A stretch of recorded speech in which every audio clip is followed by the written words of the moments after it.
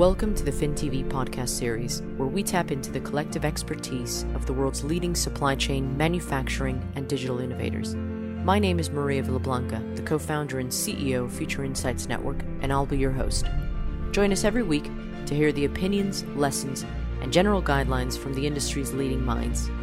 FinTV, insights for today's digital leaders. Hi, everyone. Welcome to this episode of the FinTV podcast. I'm joined by two guests today. One who you'll know because he's been on our show a couple times, Stephan de Barse, who's Executive Vice President of O9 Solutions, and Dave Koss, who is retired U.S. Navy captain, Top Gun strike fighter pilot, and Blue Angels pilot. So welcome, both of you. Thanks, Maria. Glad to be here. Well, why don't we start with you, Dave? Why don't you tell us a little bit about yourself and what we're going to be talking about today? Well, thank you for having me. I appreciate the opportunity to spend some time with you. As you mentioned, I'm a 30-year Navy veteran, spent most of my career flying F-18s off the aircraft carriers. I've got 740 carrier-arrested landings. And the good news is my takeoffs and my landings added up. That's always a good thing as an aviator to have those two numbers be equal. But was fortunate enough to spend some time deployed, made 6 international deployments to basically anywhere you can imagine around the globe.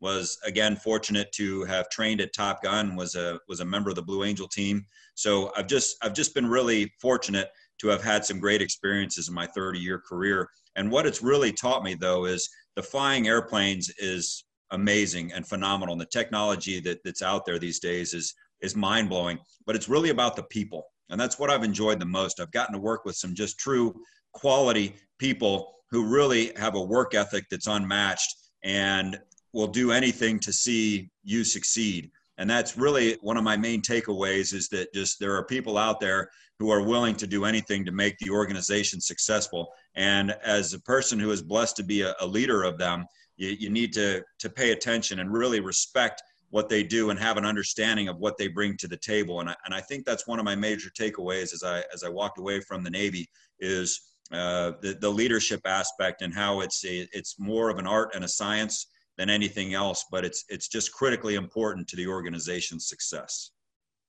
Well, you know, to give everybody a bit of context here, I watched a webinar that Dave and Stephan did together. Maybe Stephan, if you tell me a little bit about what prompted you to try to do this webinar with Dave, what you were trying to achieve.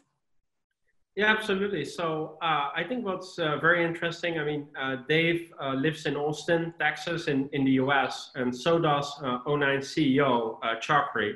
And they met, and actually we had a leadership session earlier this year where Dave was a guest and wanted to sort of educate us on leadership principles from the military, as well as some of the fundamental planning processes in the military when they go out and when they prepare for missions and do the debriefs and so forth. And what was extremely interesting during that session was there were a lot of similarities actually between the military as well as with business.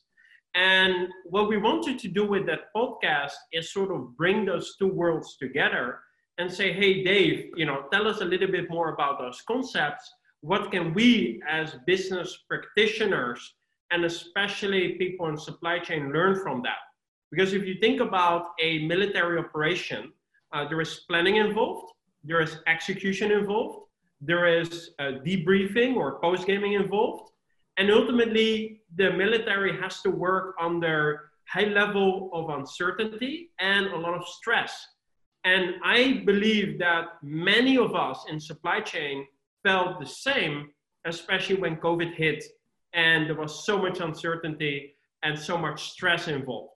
And honestly, I think the military has some great principles that we as business practitioners can learn from. And I think Dave is an awesome guy as well. And I think listening to him and about the stories and how we can actually learn from that is super interesting. So that outside-in perspective, I think is extremely relevant. And that's why we decided to do a series of podcasts with Dave. Dave, I mean, we exist because a lot of the leaders that we talk to say that they're implementing digital transformation in their businesses, have failed to do so. There's a lot of failure rates there. It's because it's a big change for a lot of organizations, right? To completely change their business from analog to digital. And one of the things that keeps coming up over and over again as to why digital transformation is failing is a leadership issue, a people issue, a cultural issue. Now, then comes COVID, right? And it's thrown a load of complications and crisis into the equation. In your line of work or your previous line of work, crisis, uncertainty, complexity is day in and day out. Maybe talk us through how you handled things, how you got mission critical elements accomplished over your time in your career. Well, one thing that the military is known for is there's a fair amount of formality and there's a fair amount of structure.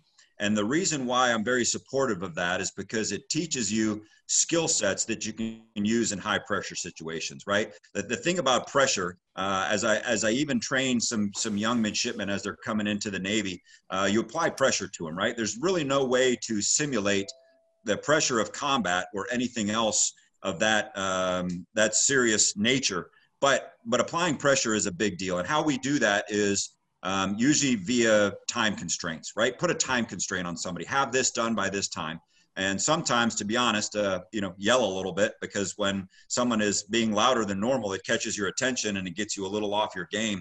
So there's many ways that the military uses to essentially train a person when they come into the military. One of the reasons why we do drill and marching is because it gets you in a mindset that you're able to listen and follow directions, because sometimes it may come down to that. Right? You may be so off the reservation in your mental thinking that it takes a leader to step in and say, hey, do this, and it gets you focused on what you're doing. So the question you asked, I think what's interesting is you say one word that's really, it's kind of a very popular buzzword right now, and that's transformational, right? And really another word for change. And we also say the word change management a little bit. So you asked me my personal opinion. I try as rarely as possible to use the word management, because I think you manage resources and I think you lead people. So to answer your question, I think having some fundamental sense of a purpose and a goal and being able to help people achieve that as a leader, I think is what's most critical, right? And as you're talking about digital transformation, one of the things O9 Solution does exceptionally well is they have the data, right? The data is there and they can show you anything you need on how to make an educated decision. And I think that's where the leadership part comes in. Having people there who are able to digest that information and make actionable decisions based on that. And then ultimately the big L word, lead through that change, right? So when you're looking to do something, you have to have leaders that have a process in place, are educated on where the team needs to go, communicate that direction, and then ultimately see it through. But you bring up a really interesting point there about data and having all the information at your fingertips. I mean, one of the things you guys do quite well, Stephan, is the whole work with AI and machine learning so that you can crunch all that data. There seems to be such a mountain of data that leaders can't really digest at this point. Do you think that that's something that helps with creating the kind of teams that would help drive transformation? Yeah, I think when it comes to data, there's a lot about data. I think still there is also this article, I think there was in The Economist, still a lot of people referring to that data is the new oil. But I would actually sort of disagree with that, because actually every global organization is data rich, right? But then the question is, how do I turn data into knowledge? And knowledge that I can turn into insights. And I think that is something extremely interesting, as well as, how do you then sort of guide the people through that transformation of sort of digesting and crunching data and Excel spreadsheets to elevating that up and getting, enterprise knowledge, and then using that knowledge to sort of make better decisions. And we always sort of compare that with, the human brain and how we mature as people is that obviously, we mature and our perspective of the world becomes bigger and bigger. And we use that perspective and we use that knowledge and we use the experience that we gain in the decisions that we are trying to make, right? Good and bad. Hopefully more good ones than bad ones. But our point of view is we should actually see an enterprise more as a sort of function like ourselves that is trying to, turn data and turn experience into knowledge and knowledge into insights that enables us to make better decisions. And I think that is where, really technology is now playing such a key role that we can actually create a digital brain of an organization and then enable prescriptive decision making, right? And I think, Maria, we talked about, examples in our daily lives so many times. I mean, still when I talk to my parents, I asked them, so how did you actually go on vacation 25 years ago? And they say, look, we had this, map and we had to go from A to B and we were figuring out, how to get to, to B. Now, obviously, the big highways and stuff, you can figure that out. But then, if you need to go into the small roads and aisles and so forth, it becomes a little bit more difficult. But they managed, right? But now how we do that much smarter, right? There is Google that, has, first of all, a picture of all the roads. Then they know where there's traffic. They know the speed limits. And they know, traffic lights and so forth. So they can sort of prescribe to me not only how to drive, but when I would need to leave my house to get on time to wherever I would be going. And I think that sort of prescriptive decision-making is something that in our daily lives, we take that for granted, right? I open, Netflix, it tells me, hey, why don't you watch this documentary? I go to Amazon, it says, hey, you should buy this. And I think it's pretty cool, right? How that is sort of changing the way we make decisions. But now when I walk in an enterprise, right, and I see dozens of people working on Excel spreadsheets, bringing together data in a way that it doesn't even get to knowledge or, prescriptive decision making. And I think we are now at the moment that tech is so far in the enterprise that we can leapfrog. But to Dave's point and to your point, it requires leadership to make the step and to ultimately, drive adoption, because that is extremely important to make that happen. And I know Dave has a fantastic definition of formula for leadership. So you should. I mean, I'm all ears. Yeah, I'm all ears, Dave. Yeah, Dave, go ahead. But that's how we think about it, Maria. So I've spent a lot of time thinking about leadership, and first off, I want to be open and honest. I've made leadership mistakes, right? So it's funny when I hear myself talk about leadership, I sound like, man, I'm the best leader ever. I've made some mistakes, and I've really learned from them. I was asked to talk to a group a few years ago about what I thought leadership was, and as I was sitting going through it, quite simply, leadership is getting somebody to do something. And then, really good leadership is getting somebody to do something well that they particularly don't want to do. But as I thought more through it, and I mentioned the words art and theory, because I think leadership falls more on that side than it does science or math.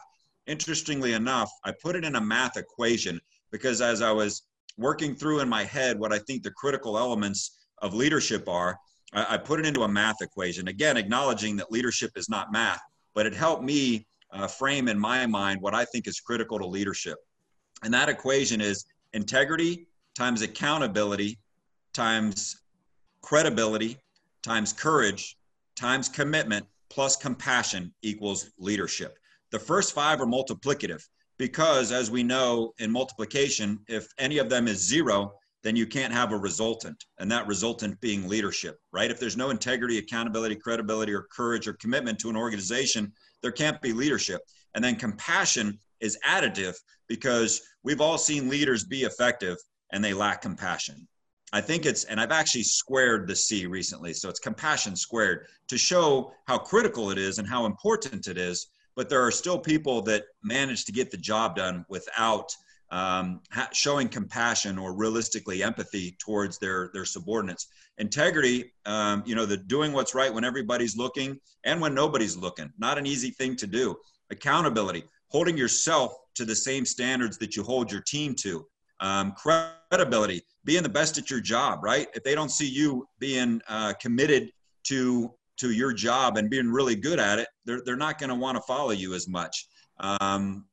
Courage. These decisions are not easy. The things Stephan is talking about looking at and doing, these are major decisions, right? They require change leadership. They require decisions to be made to move forward. It's not easy because guess what? In this day and age, you can end up on the, in the Navy, we used to call it the front of the Navy Times, right? A magazine. You can end up on that in one day for making a bad decision. You can end up in a business magazine or periodical quickly if you tube a major decision. So it takes courage to make those decisions. And I mentioned commitment when I mentioned credibility.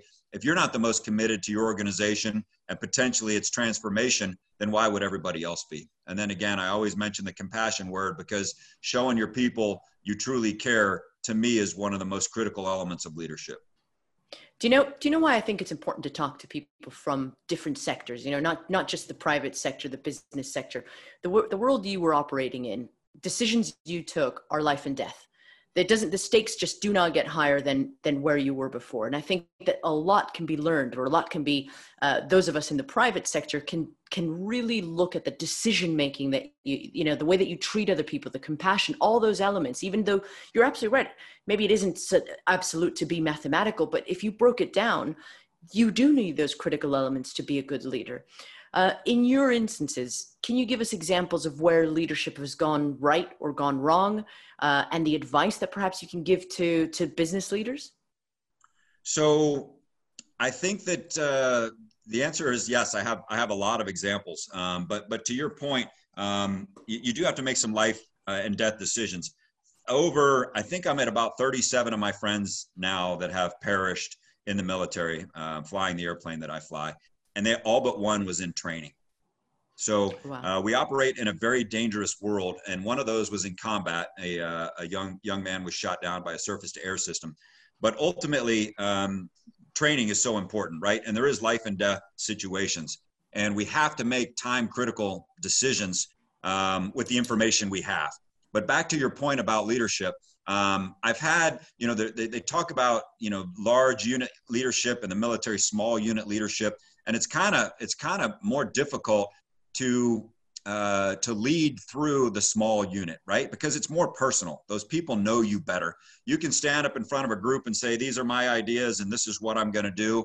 And then potentially they'll never really see you operate or how you operate. But if you're in a close-knit small group where you're personal with them every day, they're going to know more about you. And it's hard to hide from small unit leadership. So a successful leadership evolution I had was in charge of a strike fighter squadron, and we forward deployed 3 times during my tenure as executive officer and as commanding officer. And ultimately, as commanding officer, we earned what's called the Battle E, and that's the Battle Efficiency Award. And we were the most combat ready and combat proven F-18 squadron on the West Coast that year. And to me, that was a good metric of success. A better metric of success, though, are the sailors that have reached out to me since and said, hey, they call me Skipper or boss. Hey, Skipper, appreciated your leadership. I remember this time you did this for me, and it really changed my career path, and I appreciate it. So those are 2 metrics I use as success. One is our job was to be combat ready, and we excelled at that. But I also, as you heard, take the compassion part very seriously. And I've gotten a lot of feedback through the years that the organization was very happy and everybody would say, not to toot my own horn, but they loved it. And they valued being a part of the organization, and it was a very positive experience. So those are 2 positive metrics. I had a very negative leadership experience. I actually walked away from being the commanding officer of the Blue Angels before my tour was up. We performed a maneuver that I was the flight lead for, that I took us down to well below an acceptable level of altitude. And I scared my wingmen so much that I couldn't look them in the eye and gain their trust again. And that's why I'm so passionate about leadership, because I've had a huge failure, right? I had to rebrand and rebuild myself because here I was at what I'd argue the pinnacle of naval aviation, being the flight leader for the Blue Angels, and I made a misstep, right? And I had to figure out, can I build from this and move forward as part of this organization, or is it best for the organization that I part ways? And ultimately, I decided to part ways with the organization because I thought it was best for everybody, not for me. It was a very, very, negative leadership experience for me. But the interesting thing I learned was it was a mistake in the air that I made that ultimately caused me to walk away from that group. But it was more so my leadership on the ground that failed me. And what I mean by that is I did not set up the organization that was conducive to my learning. I was still new at the job when I made the maneuver in the air that was the near mishap. And it was the training environment that I set up on the ground that I tried to fall into how it was before. And they would always say, boss, this is the way we've always done. And unfortunately, sometimes I just accepted that. And those are the most dangerous words you can hear in many organizations. So the training failure was actually on the ground and not setting up the organization how it best benefited me as the person trying to fall in on it, and the rest of the team, of course. But my failure was actually there on the ground than in the air. And I've taken many years to think about that. But those are the two, highly successful commanding officer of an operational F-18 squadron, and then ultimately a failure in a very, very public position. And I've learned a lot from both of those evolutions. It's really good to have both of you here because you're giving me the perspective, Dave, from a leadership angle, and what can go wrong, what can go well. A lot of the problems with digital transformation is the focus is so heavy on the technology side of things. And Stephan, you operate within that world. Can you give me your view on some of the companies that have implemented certain changes in digital transformation successfully and how the cooperation between leadership and culture as well as technology have worked? Yeah, absolutely, Maria. And I think it really, needs to come together, right? So technology without process and people is no value.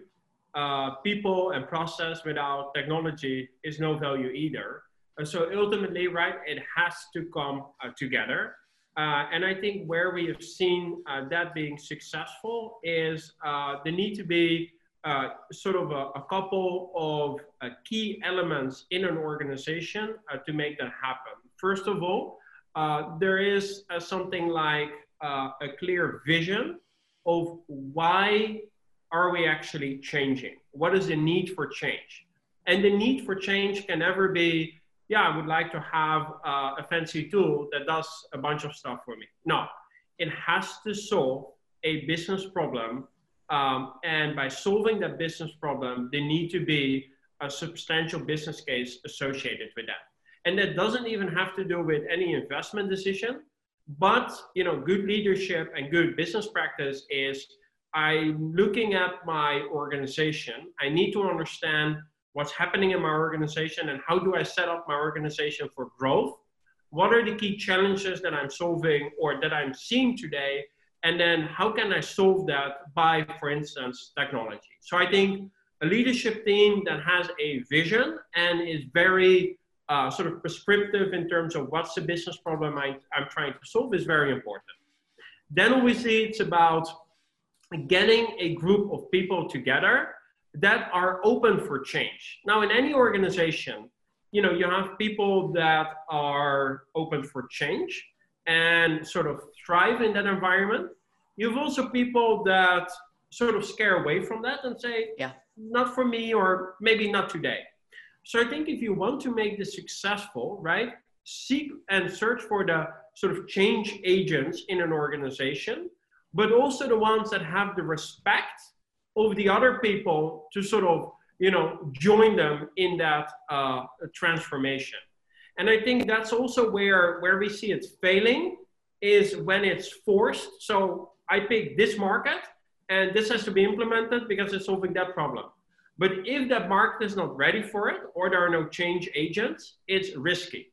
The other issue with that approach is very often, if I'm transforming sales, it's a sales only initiative. If I'm transforming supply chain, it's supply chain. If I'm transforming finance, it's finance. But that is very siloed thinking.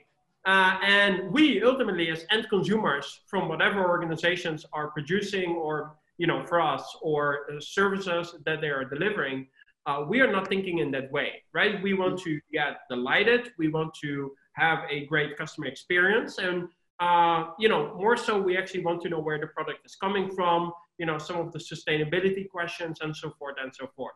Well, in organizations, we are still very, very siloed. So I think the other thing of leadership and change is bringing the silos together. First of all, the functional silos in an organization. So if we want to drive change, that needs to be a combination of the go-to-market organization, of the supply chain organization, of the HR organization, of the finance organization, and then finding those change agents and then making it happen. And in order to do that, what's super important, and I think we can learn a lot from a lot of tech companies, is the speed of change. So if change will take a long time, again, right, people lose the trust, the interest, the excitement. But if that change can be accelerated and you can sort of celebrate those early wins and, go from there, then you get this sort of, I would say, accelerated effect of change. And that can really, really, drive growth in an organization. So I think a couple of insights and perspectives that we've seen in terms of what's important and some of the fundamentals that need to be in place. I think you're absolutely right. A lot of times people tend to forget to ask the question, what problem am I trying to solve here? Why am I implementing this change, this transformation within my business? What is my team going to think about it? How do I take them with me? Dave, I know that you're passionate about a standardized approach to mission accomplishment. Can you talk us through a little bit about the PBED process? So the PBED process, or PBED, is something you kind of learn, and it's very popular amongst the military, but particularly in naval aviation. And it stands for planning, briefing, execution, and debrief. And it's something that I was actually taught it and didn't even realize I was being exposed to it. It's just something that's ingrained in you because it's something you do from literally day one of your first training evolution in flight school. Planning, getting in and working through any details that are critical to the evolution that you're about to do, right? And I'll let Stephan talk to it, but boy, does that have a huge crossover into the business world, right? Because it's all about, to us, we need intelligence, right? So in the planning business, we are getting into the intelligence part of things to make sure that we understand, again, what's out there that's going to affect our mission. The communication thing that Stephan just talked about, breaking through silos. Everybody who's going to be a part of the evolution that's about to happen gets in the same room and talks about it, right? That's the brief. That is the making sure that everybody who has a role, whether it's someone on the ground who controls the airplanes when they're airborne, or it's somebody in one of the fighter aircraft, or whether it's somebody in the airborne control aircraft, I won't walk you through all those involved, but we get them all together and we make sure they're all synchronized per the brief to make sure that it's very clear what the mission is. And then we go out and execute, right? And you could argue which phase is most important. And you'd probably say, well, the execution phase, because that's where the rubber meets the road. But I'm here to tell you, if the planning didn't go well and the briefing didn't go well, the execution certainly not. So ultimately, it's about execution. So within PBED, particularly important in the execution phase is what's called the OODA loop. And OODA loop stands for observe, orient, decide, act. And it's more commonly used among fighter pilots when you're dogfighting because, like we talked about before, time-critical decisions have to be made. So it's ingrained in us to use the OODA loop, observe. What's happening? Where's the position of my aircraft versus theirs? How are they maneuvering? All right, I observed that. Now I'm going to orient to set myself up for success against that aircraft. Deciding, again, making those decisions that have to happen based on the observation I made, and then act. And it's iterative, right? It has to be a circle, and it has to happen very quickly because things are happening it's very dynamic and things are happening really quickly. So that happens within the execution phase. And then the D in the PBED process is the debrief, right? Every single training evolution has to have the major learning points pulled out, right? If you want to be a learning organization, you have to go and sit back, as uncomfortable as it is, the most uncomfortable debrief I have ever had was after that Blue Angel flight of, hey, gentlemen, I took us way below our safety deck, and I'm sorry. Let's talk through it. It was a horrible feeling, but we did, and we talked through it, and we pulled some major lessons learned out of it. So ultimately, the debrief is critical because you can't just high five after a good event and move on, because there's some things to pull out because nothing ever goes perfectly. And you can't just hang your heads and say, well, that went crappy, and walk away from it, because again, whether it goes really well or poorly, there needs to be learning events. And again, there has to be an understanding of what's good and what's bad so you can do better the next time. You know, when COVID struck, I think I like to say that we sort of hit a couple of different stages in business. The first stage was the, oh, wow. Probably not, oh, wow, but you know what I mean? It was the panic, the first moment of panic. Then came the, okay, we've got this, let's operate based on what we know and let's start to act, etc.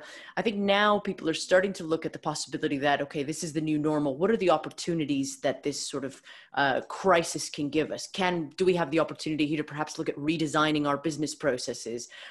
Do we have an opportunity here to become more efficient in certain things? What kind of business context do you think, or I guess, how can this PBED methodology be applied to business context to prepare us for the likes of these types of maybe black swan events in the age of disruption? I'll start and let Stephan jump in there. But I think you hit the nail on the head with the black swan. And for those that aren't familiar, a black swan event is something that happens that I'll keep the definition short, that's catastrophic to the mission that you were trying to achieve, but nobody saw it coming, right? And it comes from, there's a million swans that are all white, and all of a sudden there's one that's black, and somebody says, hey, I did not expect to see a black swan out here. So to bring it back to that, it's something that happens that's unforeseen. And that's why I think the planning process is so important. And it's hard to say whether the COVID-19 was actually a black swan event, right? We have seen pandemics like this before. Understanding that it's critical to apply resources to be prepared for something like this. You can't just be ready for everything, because that's expensive, right? But you can have methodology that hopefully rules out the potential of a black swan, right? Having such a detailed planning process that you uncover every stone so that you understand what's critical to that mission success. And then I'll turn it over to Stephan, because I know he has some good thoughts on this as well.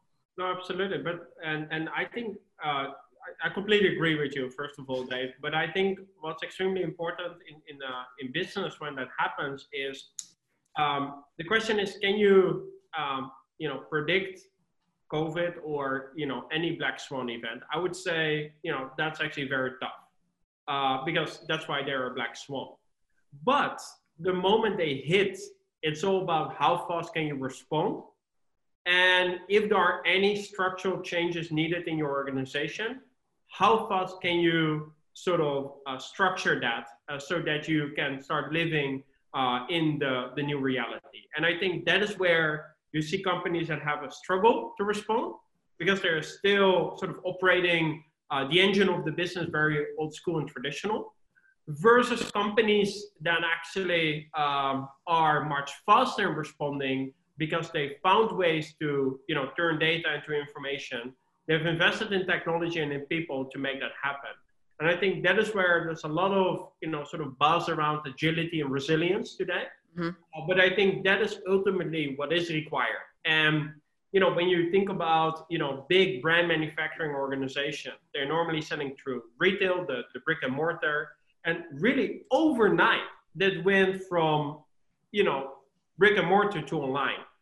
And the question is not only, okay, how can I turn my supply chain and my deliveries to the online channel, but how do I actually predict, Dave, what you're going to buy online and where? Because I kind of know, that you would go to the Kroger or the Walmart and, you would buy a bunch of stuff there and based on, ABC, but I have no clue, how you would buy online.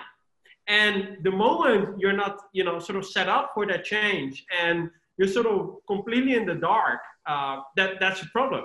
Similarly, on the supplier side, right? If you have no visibility to where your suppliers are located, What are their key constraints? Who else are they supplying to? What is their network of tier 1, tier 2 suppliers? And are we at risk? Then again, you're sort of steering the business blind. And I think that has been one of the sort of key considerations at organizations, that COVID made executives realize that you don't want to run your business, with so many weaknesses in your own organization in terms of visibility and the ability to respond. And I think that is now a massive, massive sort of driver of change, which I do believe is for the good. Because, we might now enter a phase where we have more significant disruptions, where business models will evolve even faster, and we just need to be ready for that. So it's not necessarily about just the technology. It's about having all the technology and the teams ready to be agile in this age of disruption. Yeah, absolutely, Maria. I think technology by itself will not do it. And then on the contrary, people by itself will not do it either. So that needs to go hand in hand. And I think the organizations that we talked about have the leadership, show the courage, which in Dave's definition is part of leadership, find the change agents and invest in the right technology to make it happen. Those companies will thrive, while others that will be way too late in responding to this might face some serious headwind. Well, it goes back to what you said about the pace of change, isn't it, Stephan? Right now, things are changing so dramatically, so quickly, that perhaps what took 10 years before might take a few months, Dave, in terms of your experience in everything that you've operated in, where can you see the similarities in business, in the day-to-day operating of a business? How can you take those learnings and apply it into today's business world?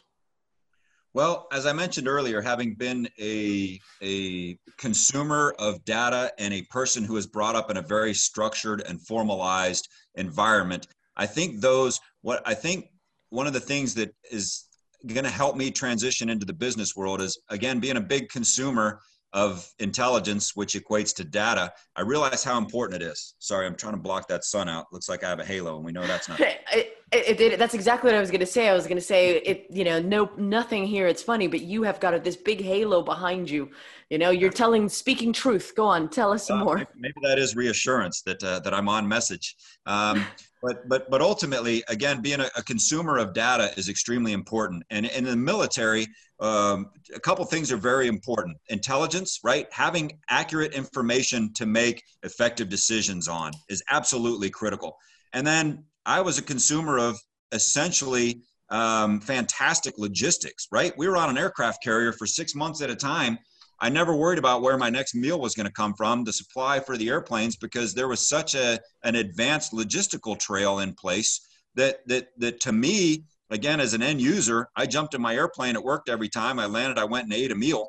I slept in my bed, got up and did it all over again. So I have an appreciation for when it works, right? And I want to get in and help create some efficiencies in how it works, because I understand, being forward deployed, how critical it is to working, right? You brought up the coronavirus thing, and there's so many other things in the world right now. A hurricane moving through Texas and Louisiana right now. Watching the news this morning, they're talking about how quickly we need to get help to them, right? Again, it's logistics, it's supply chain, and it's all the things that are important about making sure the mission goes on and that the mission is successful. So I think that's where there's a lot of crossover in the military, is the experience of having been an end user of data / intelligence, and again, an effective logistics train.